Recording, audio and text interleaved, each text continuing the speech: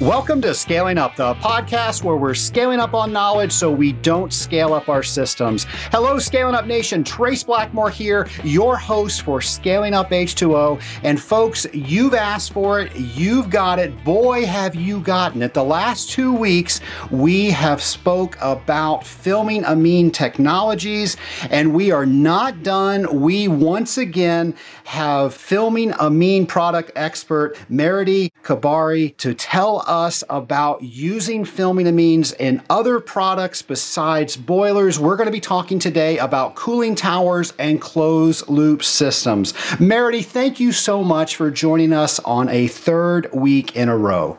Hey, you are welcome. Thanks for having me.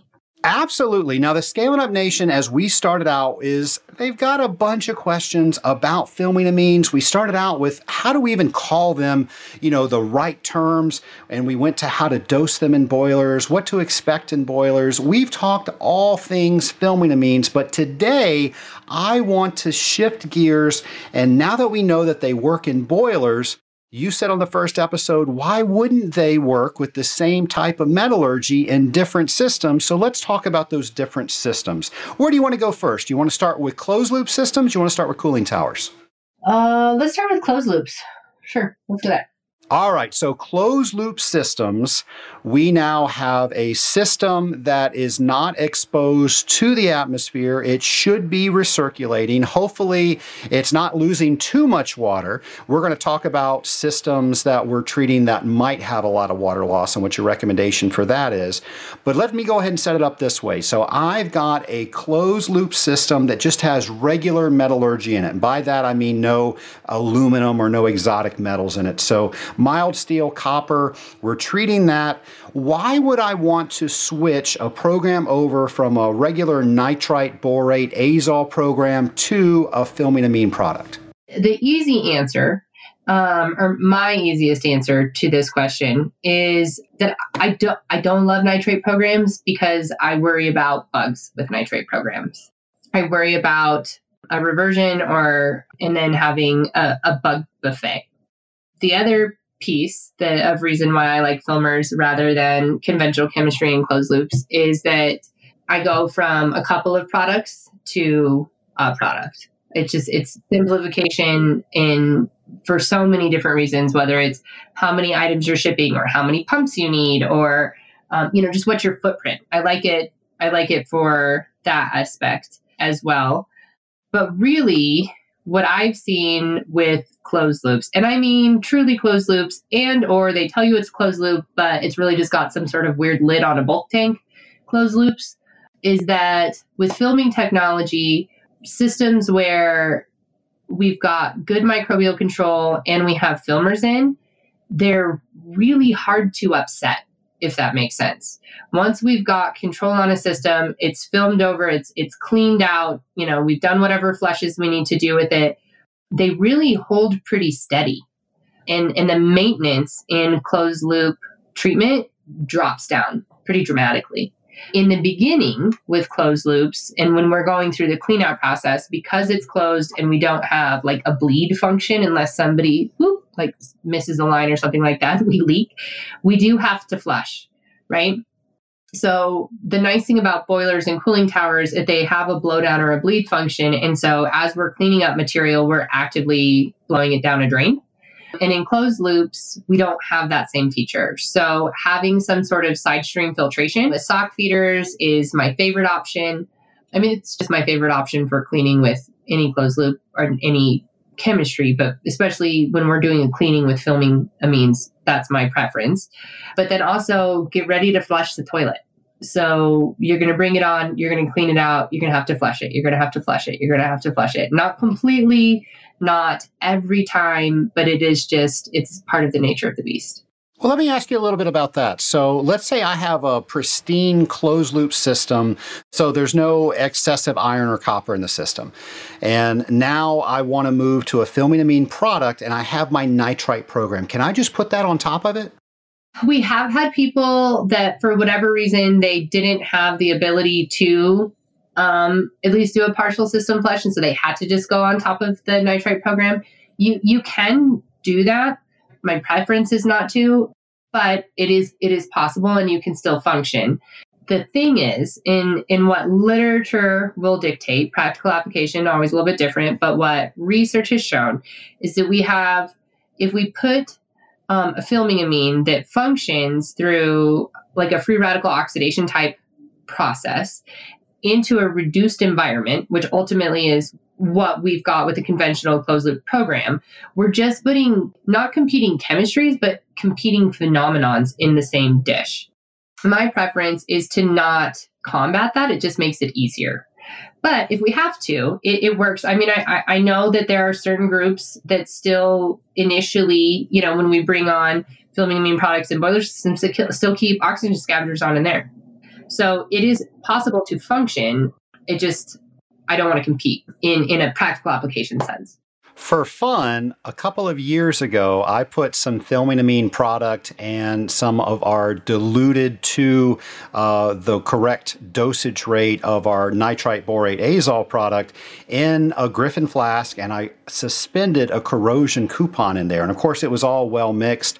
It has since stratified, and you can see the definite layers, and I haven't done anything with it. I think it's been in there for about, I want to say, at least 2 years. And that coupon looks as perfect as the day it went in there in both areas. So just for fun, there you go. No, the product will still, again, they still function. It's just preventing potential roadblocks. No, I totally get it. And then if there is an issue, you don't know which one to chase. Yeah. So now we've decided that we're going to go ahead and change the chemistry over to a filming amine product. We do that. What do we need to know? What information do we need to know to make sure that, one, we're using the right product, we're dosing it correctly, where does it need to be fed, all of that sort of stuff? Sure. So with closed loops, speak with your vendor about what your options are, but I go based on metallurgy, right? So if we have primarily an aluminum system, I'm going to pick one particular product. If we have truly a mild steel mixed metallurgy system, I'm going to pick a different product potentially. At the end of the day, they both will function in both environments. But my preference, especially with aluminum, because she's a fickle girl, is that we play to pH as much as possible. So that's thing number one, is we pick the product based on what we're working into. The second thing that I would say is if you've got a pop feeder, that's a perfect place to apply. If you know you're going to be dealing with a lot of water loss, I'd say put a meter on your makeup and simplify your life. Just meter chemistry in as water gets used and consumed. If you have truly a closed system, which I think of all of the closed loop systems, I've seen like a handful of truly closed systems in my life. If you have truly a closed system, you don't need to do the metering process. But I'm just saying, simplify your job if you can, if it's an option. So you could start metering in that way. And again, you can go straight into your side stream pop feeder if that's available to you. And then my recommendation is always to have some sort of filtration, because it will help you through your clean out process. And in the beginning, with a closed loop, whether it's truly closed or it's a semi-open sort of, system with water loss, is get ready to swap filters in the beginning. Your filters are going to be your best friend and potentially get really gross for a while. So we talked about KPIs in boilers. Well, one of our KPIs in closed systems is metals of interest, right? And so how do we know if our metals of interest are actually improving and our corrosion rate is changing with the application of this particular type of chemistry if we don't get whatever we've released from a surface out of that system? So for insolubles, filters, and then for solubles, flushes. And it really is a great demonstration when you recommend that you change to a product like this and you keep your customer informed, and then you can show them of all the things that you're cleaning up out of their system. And that's going to translate into more efficient heat transfer for them, and hopefully less bills that they're paying to have to, go through that insulation that all that crud is creating. Meredith, I got to tell you that the Filming Amine products are some of the best cleaners that I have ever seen. I mean, that's all they know how to do is clean, and anything that's on that metal surface, they're going to pop in there and pop off whatever's sticking to it. And I think I can tell you that if you don't have a filter and a closed loop system, you're going to wish that you did. That's what I tell people. You can either do it now and say thank you, or you can do it later and say, I should have listened. Right. And if you listen, it's such a great show and tell, because if you keep your customer informed that, hey, this is what we're doing, this is what the expectation is. And by the way, when we clean all this stuff off, it's going to make your heat transfer equipment more efficient, which translates in is you don't have all this insulation that you're trying to transfer heat through, which is going to be less energy bills that you're going to have to spend. And then when you can actually take that bag filter to them and say, look what we got out of your system, and they think, oh my gosh, you're a magician. Yep. It's all about making you look good, man. That's right. That's what it's all about. And you heard it here on Scaling Up H2O. So I did the paper, and we referred to the paper that I did back in the 2018 convention with the Association of Water Technologies. But one of the coolest things that I was able to see, and I took pictures and they're in my paper from that experiment, was I had a filter feeder, and the lid was the most beautiful black magnetite that you have ever seen from the program that we were using. And then we flushed the system. We made sure that there was nothing in there because honestly, I didn't want to give the Filming Amine product any credit from the previous product. I wanted to be able to report on just swapping that out. But what we saw was over time, it started cleaning that magnetite off. And that was just so cool to me. And if you go to my paper, you can see like 10 pictures of the lids where it's getting clean, getting more clean, more clean, more clean.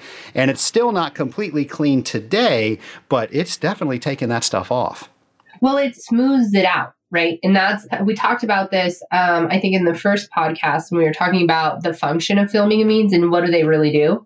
And I said it fosters smooth, compact magnetite layers. So initially what you observed was, oh, well, we've formed black magnetite. Like this is a great thing. But then over time, it smoothed that layers out. We went from the Rockies to the rolling plains concept, right? And so, I mean, I love it. I love it's such an easy visual observation of success and that you're continuing to get to experience that. But that phenomenon is ultimately what you're seeing. And you're exactly right. That's what helps facilitate the heat transfer improvement. Let's talk about dosages, because last week we were talking about if we had a fouled boiler, we probably wanted to cut that a little bit. Is that the same mentality that we want to take with this approach? Yeah, actually, I tell everybody with closed loops to follow the same regime, that slow and low concept. And partly it's for the same reason, right? It's that we don't want to mobilize so much so fast that we can't keep up with the clean out. I mean, it's going to be a little bit of work, but I don't want it to be a headache, right? The other piece of that, though, is that I know we're going to be flushing systems. And what I don't want to have anybody do is put some chemistry in and then have to flush out active material still. I want for them to put chemistry into a system, let that chemistry be used up, whether that's through filming or through cleaning, and then let's flush the debris out of the system that we don't want in the system. And then let's put more chemistry in and allow the chemistry to do its job. I mean, I do have 2 children, and a mortgage. So by all means, put in as much chemistry as you want because the kids are expensive.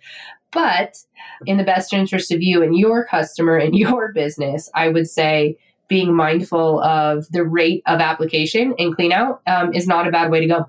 Well, let's ask about that. So is there such a thing as too much in the system? Do we need to worry that now we've quadrupled the recommended dosage rate? Is that going to be an issue? Well, first of all, that's expensive. So that is an issue. But the other piece of that is, like, let's say we have a mold injection facility, okay? And we're running through, which we use filming amine in a lot of mold injection. I actually really like filming technology and mold injections. And the mold guys love me, which I never, ever thought that would be a statement that I would make. But Why am I hitting molds, guys? Because we end up caring for molds. With the use of the filming technology, we end up with less mold corrosion as well, right? But the caveat to that, and what we were originally discussing, is if you overtreat a system, if you think, well, 1 gallon is great, so 5 gallons is just going to kill it, right? Yeah, it's got to be better. It's more. Got to be better. Bigger is better. Well, sure, unless you plug a line. So that whole concept of filtration, and we can only remove so much so fast, and you got to be able to be there to keep an eye on things a little bit, or going back at whatever frequency in the beginning to be turning a system over. The last thing I want is for your facility to call you and say, hey, you plugged one of my injection lines with your clean out. So a little bit of slow and low in the beginning, again, is just prevention of headache. Well, you brought her up earlier, the Saucy Mistress aluminum. So now let's say we're adding aluminum into the mix. What now? Well, my first argument is to go after whoever thought that was a good idea. Right? How about we take a moment and the Scale It Up Nation say, hey, let's put aluminum, which is a light metal, it's an inexpensive metal, it has very good heat transfer, but it's impossible to treat. What were people thinking? Okay, I'm off my soapbox now. Okay, I get it though. The thing is with filming amines, it's really not impossible to treat. She just is a fickle girl. You have to talk to her a little bit different. We can treat effectively aluminum in systems with filming technology. What's, I think, inherently been challenging about aluminum is that it functions well with a different set of parameters, right? So we take copper and mild steel, and that functions really well within a specific set of parameters. And aluminum just doesn't fall in that category. So then we throw aluminum into the mix, and everything that we knew and held true to how we treat with conventional chemistry doesn't necessarily go out the window, but we definitely have to change to play the game. The nice thing about filming amines is that the filming amines really don't care. They don't care if it's mild steel. They don't care if it's copper. They don't care if it's aluminum. So if we go in with filming technology, then we can just film them over and protect it that way. Now, there are different products that, over time we have developed to address it a little bit more specifically if need be. But at the end of the day, I've watched the same product be just as highly functioning in what I would consider an aluminum-based system, where it's primarily aluminum, as I have watched it be effective in a mixed metallurgy system where there's mild steel, copper, and aluminum, and whatever the hell else they threw in there. Oh, can I say that word? Sorry. You just said it. That's good. I think water treaters know that word. Okay. If not, I apologize for offending. But aluminum is less of a concern to me, I guess, now than it ever was before, if that's a good way of answering it. No, I think that's a great way of answering it. So, it is a technology. Can I call filming amine products a technology? Is that okay to do?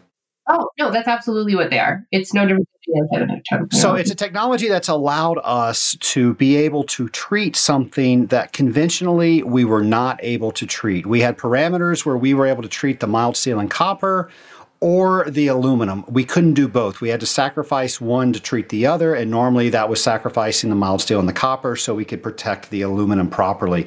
We've had really good success with using these products in those systems, and I find it interesting that so many people out there are still a little apprehensive to try that, and they're still using some of the conventional chemistries. Anything you want to say to them?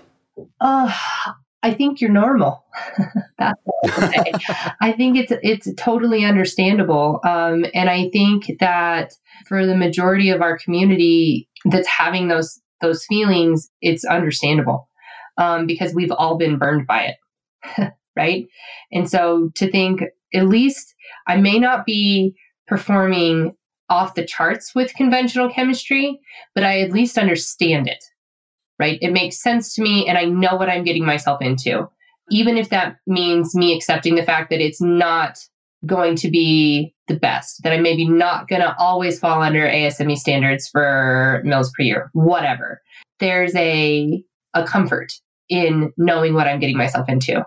And to that, I say solidarity, right? I get it. But the flip side of that is that I would just encourage you, if you're feeling brave, to step just a little bit outside of your comfort zone. We know enough now and how these things function, and we can help walk you through with operating procedures how to go through a program switch. And let us try. Let us give you a chance at making a change and being as successful as possible. And you might be surprised. You might be surprised at how we're able to help improve your bottom line as a business, how we're able to help improve your optics with your end users, and honestly, potentially help you gain new business, because perhaps there were environments or bids that you might not want to go out for because you thought to yourself, gosh, I don't want to put my name on something where I feel inevitably like it might fail, and then have that, be part of your reputation. Let us help you flip that and go after business that maybe otherwise you never would have gone after, and help increase your profitability in those situations.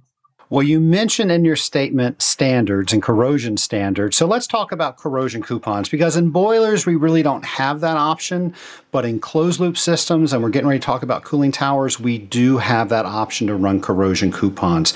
So what are some realistic numbers that we can expect if we use a filming amine program? It's working properly. What are the average mils per year of corrosion that we would see in mild steel, copper, and aluminum? I guess I honestly haven't sat down and calculated through it with all of the data that we've been sent over time. I've never sat down and averaged anything out. What I can tell you is typically what our customers say. Does that work? Yeah, absolutely. And I didn't prepare you for this. You didn't know I was going to ask this question, but I thought I'd have the opportunity since you said it. So there you go. Yeah, no. That's fine. It's fine. I like corrosion coupons and I like core raters. I like anything where we can actively monitor corrosion rate and success or failure, right? I think that they're important tools. With coupons, I think the biggest piece actually in being able to monitor rate of success is don't put them on when you're cleaning out. Wait till you're done cleaning out a system. Wait until you moved into a maintenance phase where you're just kind of smooth sailing operationally, and then put your coupon rack in. We've seen all sorts of goofy things with filming amines during clean out, even if you've got filters in, even if you control flow rate like you're supposed to, where we can get basically false negatives on how a system's actually operating because we're cleaning out. So your filmers are going to cleaning out, more than they are into your protection or giving you any sort of realistic expectation with a coupon. That being said, the coupon rates where we have gotten information, I say for the most part, every now and then we get an oddball one, but are under AS-amine limits, where people come back and say, I've never actually seen water bead on a coupon, and look at this picture where the water is beating on the coupon. Or they say, these are some of the best coupons I've ever seen, and this is what my rates were. I apologize, I don't remember numbers off the top of my head.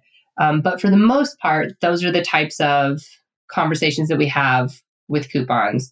Now, that being said, not every coupon conversation has always been full of rainbows and unicorns. Every now and then we do have one where it's like, gosh, my copper and my aluminum look really good, but for whatever reason, my mild steel is wonky, to which my response is, all right, well, let's do a second set. First of all, let's see if, we just had an oddball setup. Like, let's make sure that this is a consistent pattern that we see and not just a one-off, we just got a goofy one issue.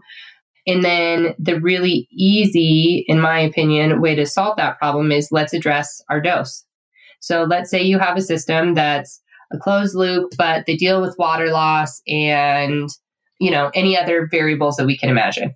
Then maybe for that system, what we would typically be dosing for maybe 90% of the rest of the systems on the planet, maybe that system needs just a little bit higher dose. And maybe we need to bump it by 20 parts per million. We can start looking at situations like that to make sure that we're covered across the board. Not just with coupons, but also making sure that ultimately what we're doing is protecting the system. Is there iron in the rest of the system? Does that make sense? That makes perfect sense. And thank you for explaining that to us. Like I said, I didn't give you any time to pull data so you could do that, but I think you did a great job in explaining that and let us know what we can expect. I get a lot of questions from other water treaters wanting to know if they can use this product with glycol. Any issues there?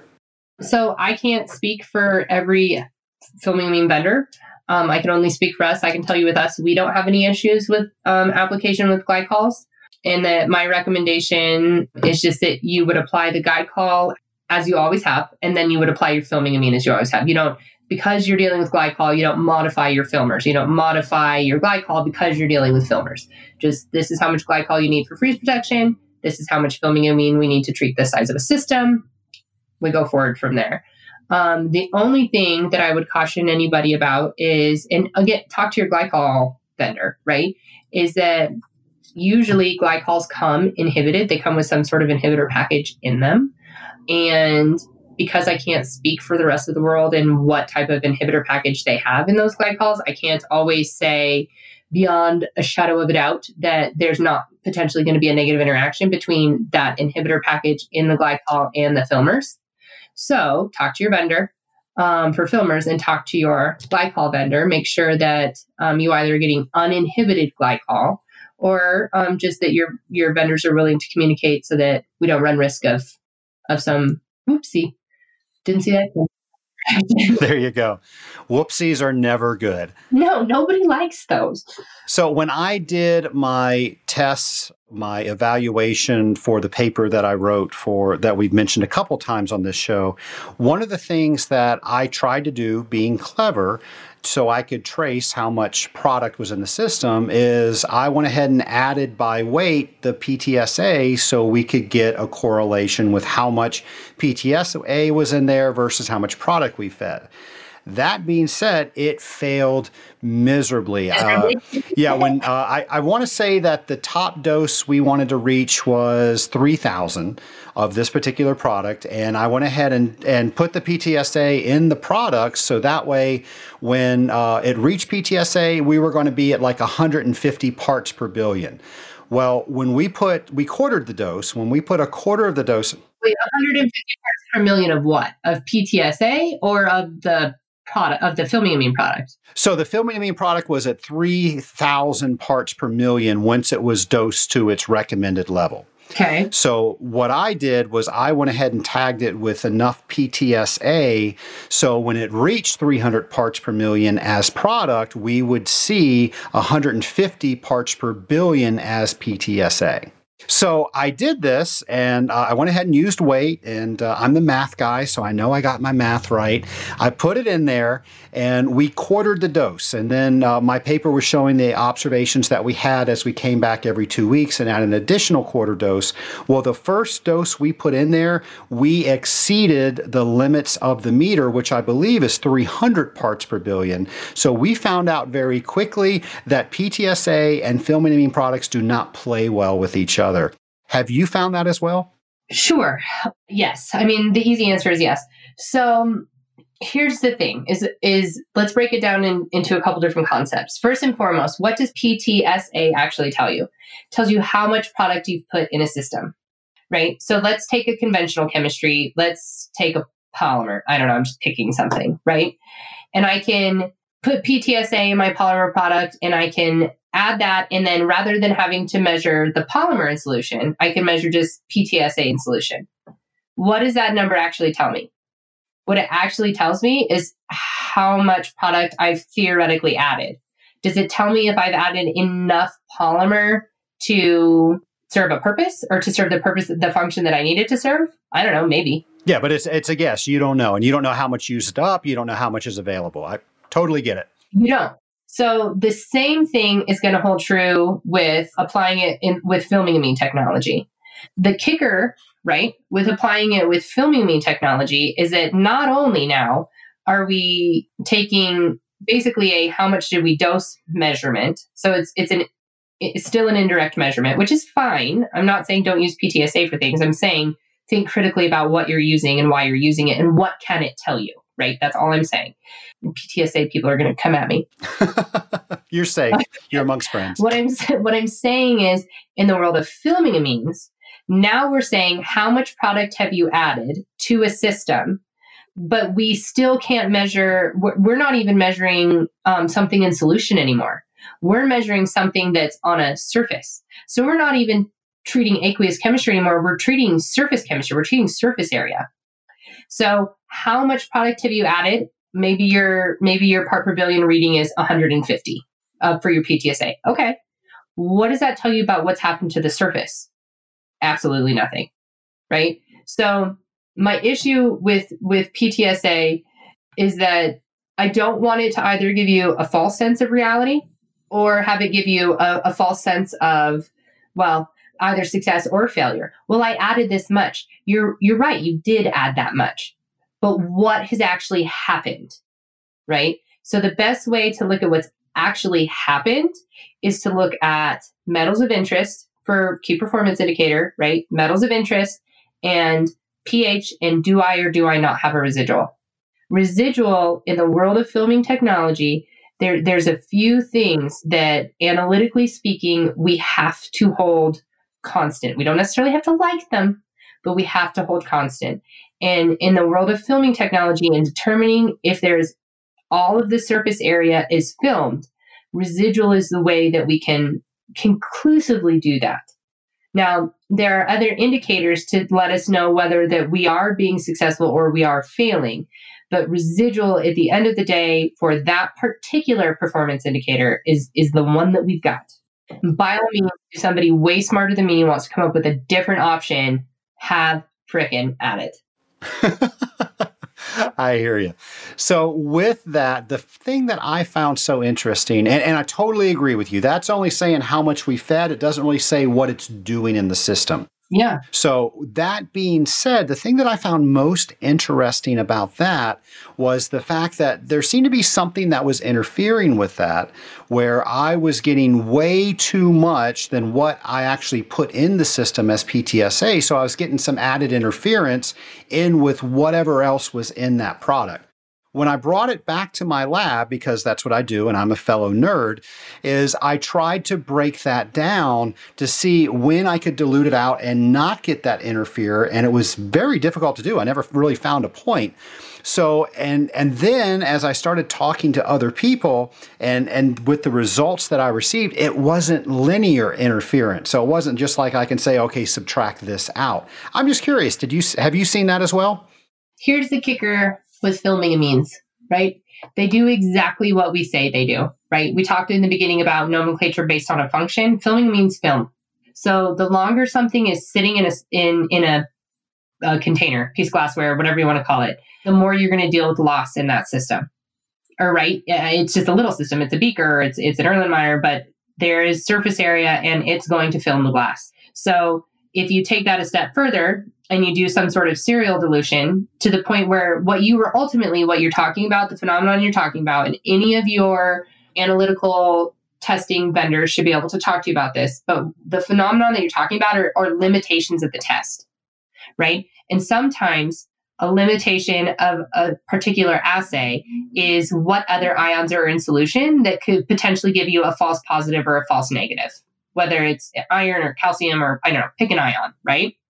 So what you're saying to me is, or what I'm hearing you say is, there was something in solution in that system that was interfering, that was causing an interference with your PTSA test, okay? So what you did with your filming amine sample was take it back to the lab and then tried to do a series of serial dilutions or analytical manipulations, honestly, in the end, to determine at what rate does that ion interfere and can I identify what my interfering ion is. And ultimately, I think part of what your challenge was, and I say this because I can't tell you how many people, our lab included initially, struggled with this phenomenon is, okay, how do we create a set of standards with a product where we are knowingly going to lose product to the surface? So Trace, every time you diluted it out, every time you transferred one container to another and gave it any amount of contact time, you were losing what you were actually looking for. Well, in this specific case, it wasn't so much that I was looking for the filming amine, I was looking for the PTSA residual. Sure. No, and I get that. But in honestly, like it would take a different level of organic chemist than myself, right? To really look at it, because I've never studied this phenomenon specifically. But what's the interaction between PTSA and filming amines? Is there, let's look at those molecules critically and say, okay, based on the structure of this beast and based on the structure of this beast, could there be a reaction there? And so we're actively pulling one out of quote unquote solution because we're reacting the two together, right? That's just chemistry. And so that was really anticlimactic of me. That's just chemistry. But it is what it is. And so not only are we potentially losing to surface, but let's say, I'm just honestly theorizing for example's sake right now. Let's say PTSA did happen to over time react with filming amines, but then those filming amines still had the ability to attach to a surface.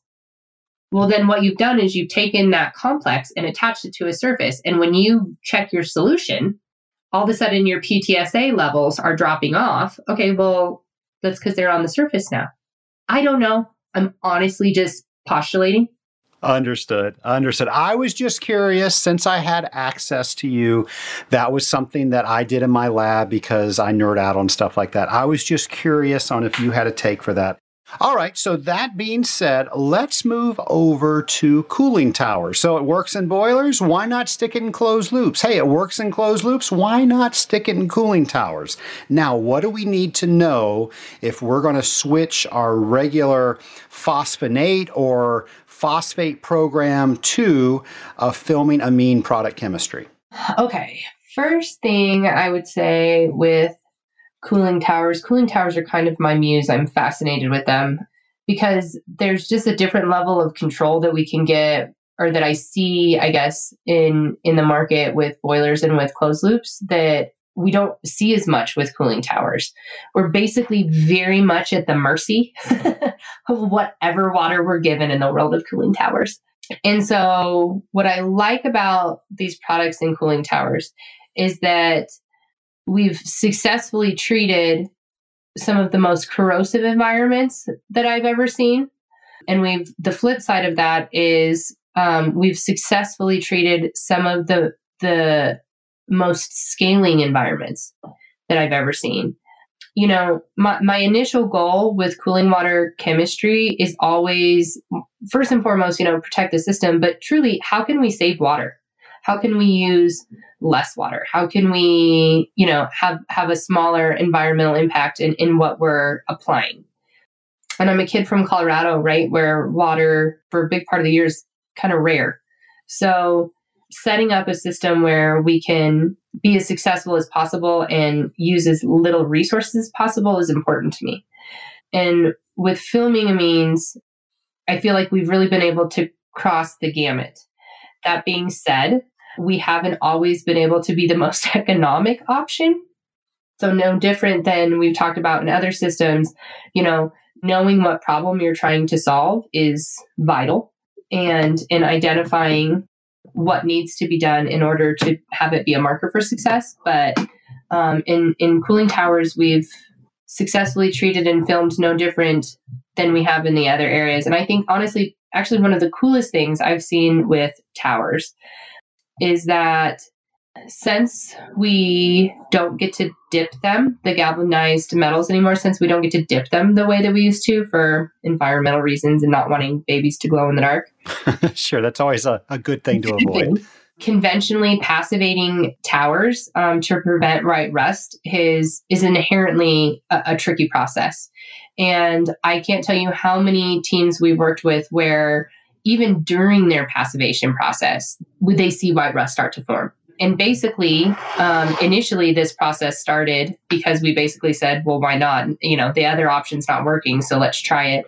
But we've been able to, rather than just conventionally passivate towers, we've gone in with filming technology and just filmed from the very beginning. And in those cases, we've been able to actively protect those towers and not just see prevention of white rust, but in some cases even remove it. So in that situation, will the product continue to be fed indefinitely, or once it's passivated, can you switch it to another technology? No. It's if you're on a filming program and you're in a tower and you were not ever conventionally passivated, you need to stay on a filming program.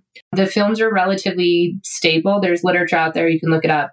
But if you, let's say, for whatever reason, your customer comes to you and says, no more filming amines, I want to switch programs or something like that. I don't know why they would, but you never know. Then you're going to need to take that tower through a conventional passivation program, because eventually the film will come off and you'll need some form of protection on there.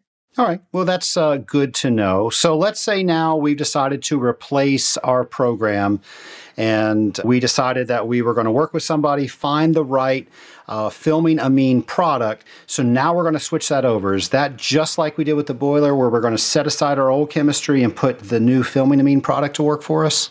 Yes. The only part of that conventional program that I would say you still will need is an antimicrobial. You're still going to need a biocide. All right. So with filming amine products, will they work with both oxidizers and non-oxidizers? Yes, they do. You can use either or both. You can still do a dual program. No different than any other inhibitor chemistry. Not all inhibitors play well with all antimicrobials. So make sure you talk to your vendor about what antimicrobials function well with their cooling tower inhibitor product. Does that make sense? I think it does. Now, I've heard of some manufacturers blending some sort of microbicide in with the amine. Have you heard of this as well? So I do know that there are some manufacturers out there that have an EPA registration as an antimicrobial, or as their filming product is inherently a biocide. The only thing I would say about that is that, talk to that vendor about that.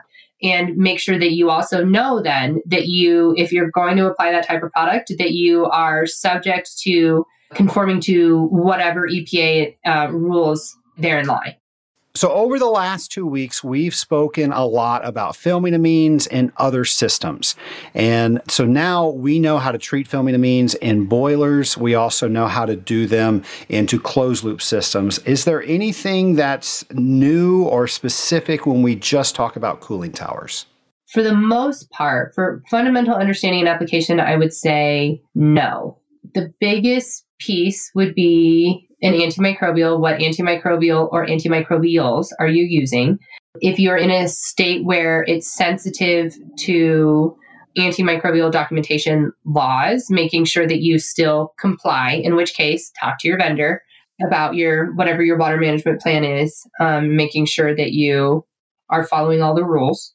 We do see here's a goofy thing. I mean, it's not goofy. It's kind of cool, but it allows you to actually see it differently. In cooling towers with calcium scales, we get to actually actively observe chunks come off, right? In boilers, it's kind of a closed contained environment. In closed loops, we get to see filter socks, right? But if you have a scaled over distribution deck and you start using filming amines for an online cleaning and then corrosion inhibition application, we start seeing hunks, if you will. Hunk, I think, is an appropriate term. We can use it. Why not? Hunks of carbonate scales removed from those surfaces. We also see if you've got, whatever corrosion and little corrosion cells. A lot of times we've actually watched an entire little hunk of that metal be removed, which, I get can be kind of concerning. But if that's our goal and we've, dealt with redeposition in an area where we didn't want it, and then we're slowly but surely cleaning out either a dead leg or a low flow area, watching that actively be removed is actually kind of gratifying and something that we don't necessarily get to see in the other areas. Would I choose a different chemistry if I were going over a system that was highly corroded versus highly scaled? No, actually. So the filmers will still clean and then they'll film. Ultimately, it kind of all happens simultaneously, but it's just easier to explain it that way. Where we make a differentiation in what cooling tower product would you prefer to have is actually what are your discharge requirements. So we have a low P and a P-free option because there are some municipalities, states, pick your favorite, whatever, regulatory agency where they say, in this area, you can't have any phosphate discharge for whatever reason. And in that case, that would drive me towards one product over another. We have a product that is a conventional, what I would consider our most common product, that is a filming amine product that has a calcium inhibitor and has a biodispersant in it. And it's really good for systems where we're still dealing with hardness ions. But we also are seeing more and more and more pre-treated cooling systems where they're softening them or they're putting ROs on those systems for whatever reason, right? We're seeing really, really corrosive cooling system environments. And in that case, we have an alternative product where the biodispersant and maybe the calcium inhibitor is just not necessary. And so we have an option available for that type of system. Meredith, let me ask you about that, because we specifically have a system where we are feeding a product and the filming amine residual, it's not where we feel it should be based on how much we're feeding of the product, or the phosphonate that we're testing, that is way higher than we normally see in systems. Can you give us any advice with that? So my first response is talk to your vendor, ask them. Maybe this is something that they're familiar with and they can help you navigate it. The other piece of that answer is don't pigeonhole yourself into one testing result. What does your iron look like? Are you scaling? Does the rest of the system, is it clean, clear, colorless, odorless? Pick your favorite point, markers for, am I determining whether or not this is a functioning program or not? And if you're hitting all of those markers and this one piece seems to not be falling into place, then I'm not as worried about the one piece not falling into place. However, if you're getting what I would consider maybe ambiguous or unusual results, and you have indications of corrosion, and you have maybe your mineral balance, maybe your calcium, what's coming in and what's going out are not balancing, or your chlorides are not balancing, or, pick your favorite way to determine whether or not you're having some sort of scaling indication. If those are not lining up, then I would say look at your dose. Maybe the dosing is just not appropriate for the water chemistry needs of that facility. That's good advice. I appreciate that. I want to say we've done those things, but it just doesn't quite make sense. But I love what you say, make sure you're including your supplier so they can guide you along the way. So I will definitely make sure that we do that. Something else I wanted to ask that you brought up, of course, we're all about saving water. The water treatment industry was the original green industry. We were saving water before people even knew to save water. That being said, can we anticipate a higher concentration ratio with using a filming amine product than with a conventional product? I've seen it go both ways. I've seen where we've been able to turn up number of cycles and conserve water. And I've seen scenarios where we ended up improving corrosion rates, right? And improving scaling issues, but not necessarily being able to push the limitations with regards to how much water we're actually using. So I've seen both. And in the world of cooling tower or evaporative condenser, whatever, cooling type applications, what we've been doing in the United States is kind of new, right? In bringing in it, or it's newer than, if you will, all of the experiences that we have with boiler chemistry. So there's not as much literature written up on how to push the boundaries on LSI. I think that it's a real opportunity for teams like yours and teams like ours to work together, put together a design of experiments, and really publish and bring forward to the world, to the community, what can be done in the world of cooling towers. There's definitely information out there, but this is an area in filming amine technology application where there's absolutely room for growth and development. Well, I welcome that opportunity, so we'll have to see what we can do to improve that information and get it out there. Yeah, and there are teams that have done it and are doing it. I'm saying there's room for more. I hear you.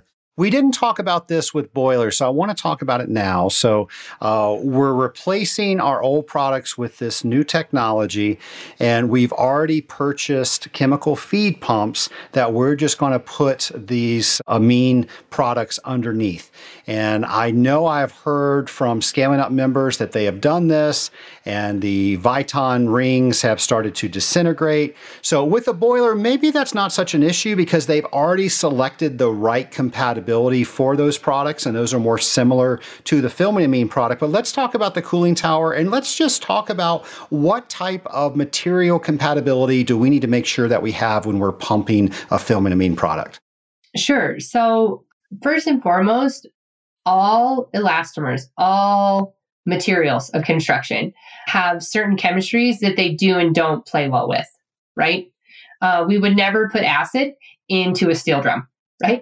Not for long, anyway. That's exactly right. Not for long. So the same thing holds true with any kind of amine technology, making sure you have the right materials compatibility. We know that filming amines or the filming amine products in particular, there's a history of them obviously not playing well with Viton. That's why that one gets brought up. Sometimes, not all the times, but sometimes I've seen issue with even high density polyethylene, right? Usually where we see issue is exactly what you're saying. It's in a pump. It's when the products are in their concentrated form, right? So making sure your pump head materials are compatible with your products are important no matter what product you're applying. My preference with filming amine anything for O-rings, for gaskets, for whatever, is just Teflon. I get that we can't always do that, and that sometimes we move into systems where honestly we can't get any information on what our seals or our gaskets or whatever are made of. But my preference is just Teflon. Teflon tubing exists, Teflon O-rings, Teflon gaskets, whatever. If that's not an option, what I would actually encourage you to do is speak with whoever your supplier is for your pumps.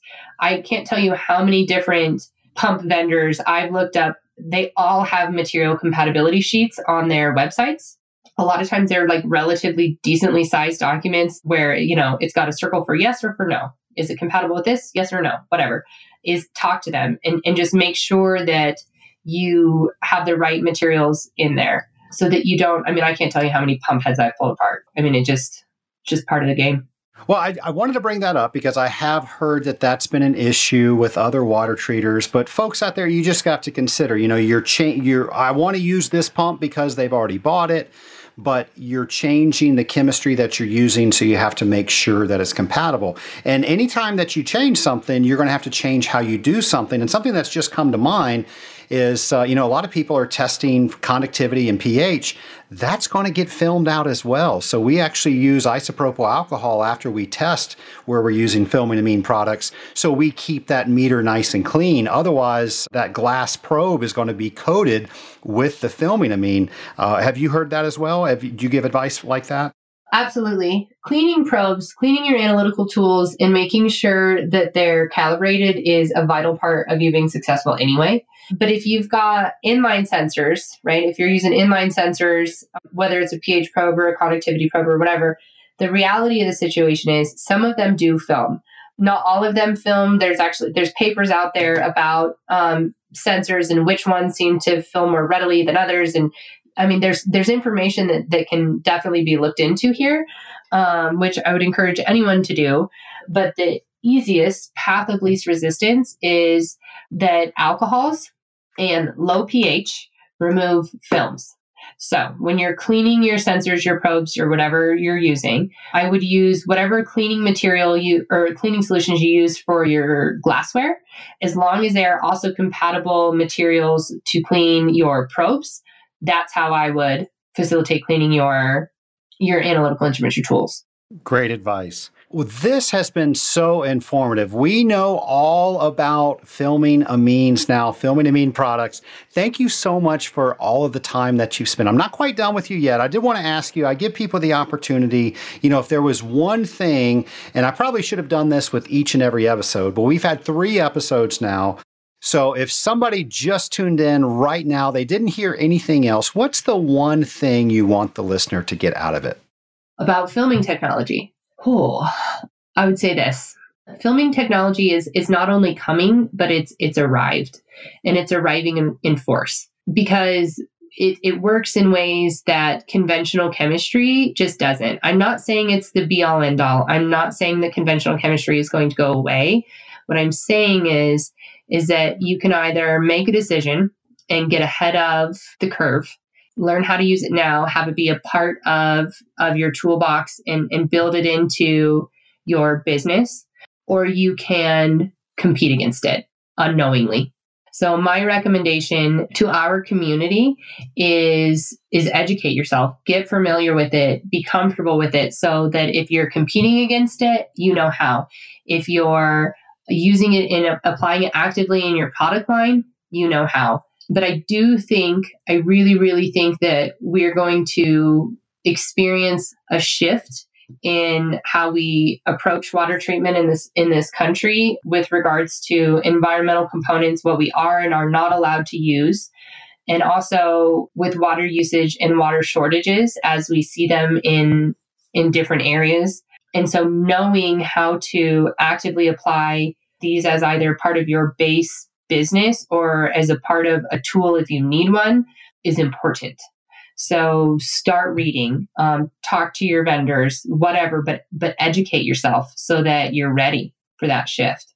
That is great advice. Well, Meredy, now is the point of our interview where we go into the lightning round. So are you ready for the lightning round? Oh, I'm so excited. I love lightning rounds. Okay, I'm ready. All right. I wish I had a buzzer for you, but I don't. All right. So you now have the ability to go back in time and visit with yourself on your very first day as working with Filming Amine products. What advice would you give yourself? Oh, to just take a deep breath. I put a lot of pressure on myself. I think a lot of us do. We want so badly to help people be successful.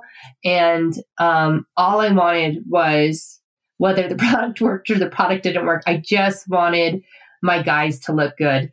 And I can't tell you how much sleep I lost wondering if I was going to get an email or a text or a phone call with someone needing something, because I had heard all these horror stories. And I wish that I had honestly just a little bit more faith in myself and a little bit more faith in my guys, that we were going to be able to work through this and solve problems together, and that it was okay. I could just go to bed.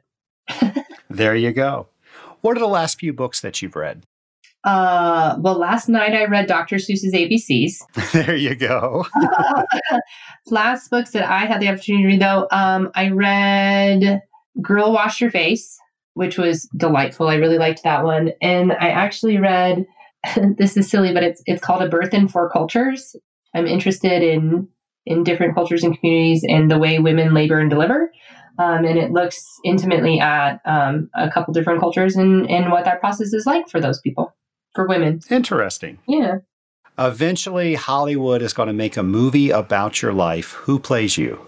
Okay. A cartoon, probably. Probably like Miss Piggy. Interesting choice. I will tell you, you're the only guest that has ever gone to a cartoon. So you get extra points for that. Well, it makes sense. She's exciting, but you're also kind of left wondering what the hell just happened. So I feel like she's appropriate. All right. Well, there you go. Okay. And now my final question. So you can now talk to anybody throughout history. Who would it be with and why?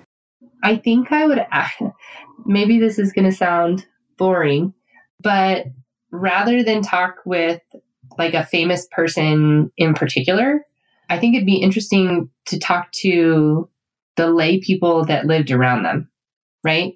So I could talk to one of Henry VIII's wives. I could talk to Anne Boleyn, or I could speak with a wet nurse that like cared for her and what was life really like. Or I could speak with Buddha and, get his answer on what his life was like. Or I could speak with the people that just had the opportunity to live in his presence and what was life like for them. I think we a lot of times get really wrapped up in an individual as a leader, but I always just kind of wonder what's life like. I mean, that's one guy, right? It's one lady. what was it like for the rest of everyone else? No, that's a great take on that question. And who knows what information we're leaving out because we don't know their story. Yeah, because their stories are just as valid, right? Who actually fights and wins the war? It's not the leader. It's the guys that go and do it. Well, I will tell you, if there was a war on filming amine products, we have fought it, and I think we have won it. We've had 3 episodes where we have just covered every aspect about filming amines. The Scaling Up Nation has written in. They had so many questions. I cannot thank you so much for all the time that you've spent with each of us explaining what we need to know and continue to learn about filming amines. Thanks so much for coming on the show. Absolutely. You're welcome. Thanks for having me, guys. Meredy, thank you so much for all of the time that you spent with us, the Scaling Up Nation, letting us know so much about filming amine products. I know there were a lot of questions out there. I know this is the longest topic that we've given to Scaling Up so far. There were just so many questions out there, and Meredy is so fun and delightful to talk to. I wanted to make sure that we all had enough time to digest everything that we need to know.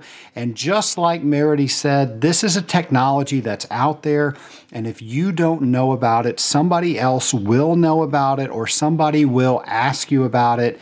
So why not take the time like we just did over the past 3 episodes to make sure you understand the filming amine products? Well, folks, don't stop there. I've got some of the items that Meredy listed that you want to read on my show notes page. And then, of course, find somebody that you trust to work with. There are many vendors out there that are working with filming amines. Some import them, some manufacture them, but they all should be good resources to you and your company so you don't have to do this alone. All the questions that you have, they should be able to get you answers, and at the very least, they should be able to ask you questions so you can make sure that a product like a filming amine product is the right one for you. Folks, I got to thank the Scaling Up Nation again. It was because of all of the questions about filming amines that we had these last 3 episodes. So please keep those questions coming. If there is a guest that you want me to interview, or if there is a topic you want me to talk about, or if you have a direct question for me, please let me know. That's how I have a show each and every week, and that's how I can continue to bring you relevant information straight to the water treater. Folks, thanks for everything. Have a great week, and I'll see you next week on Scaling Up H2O.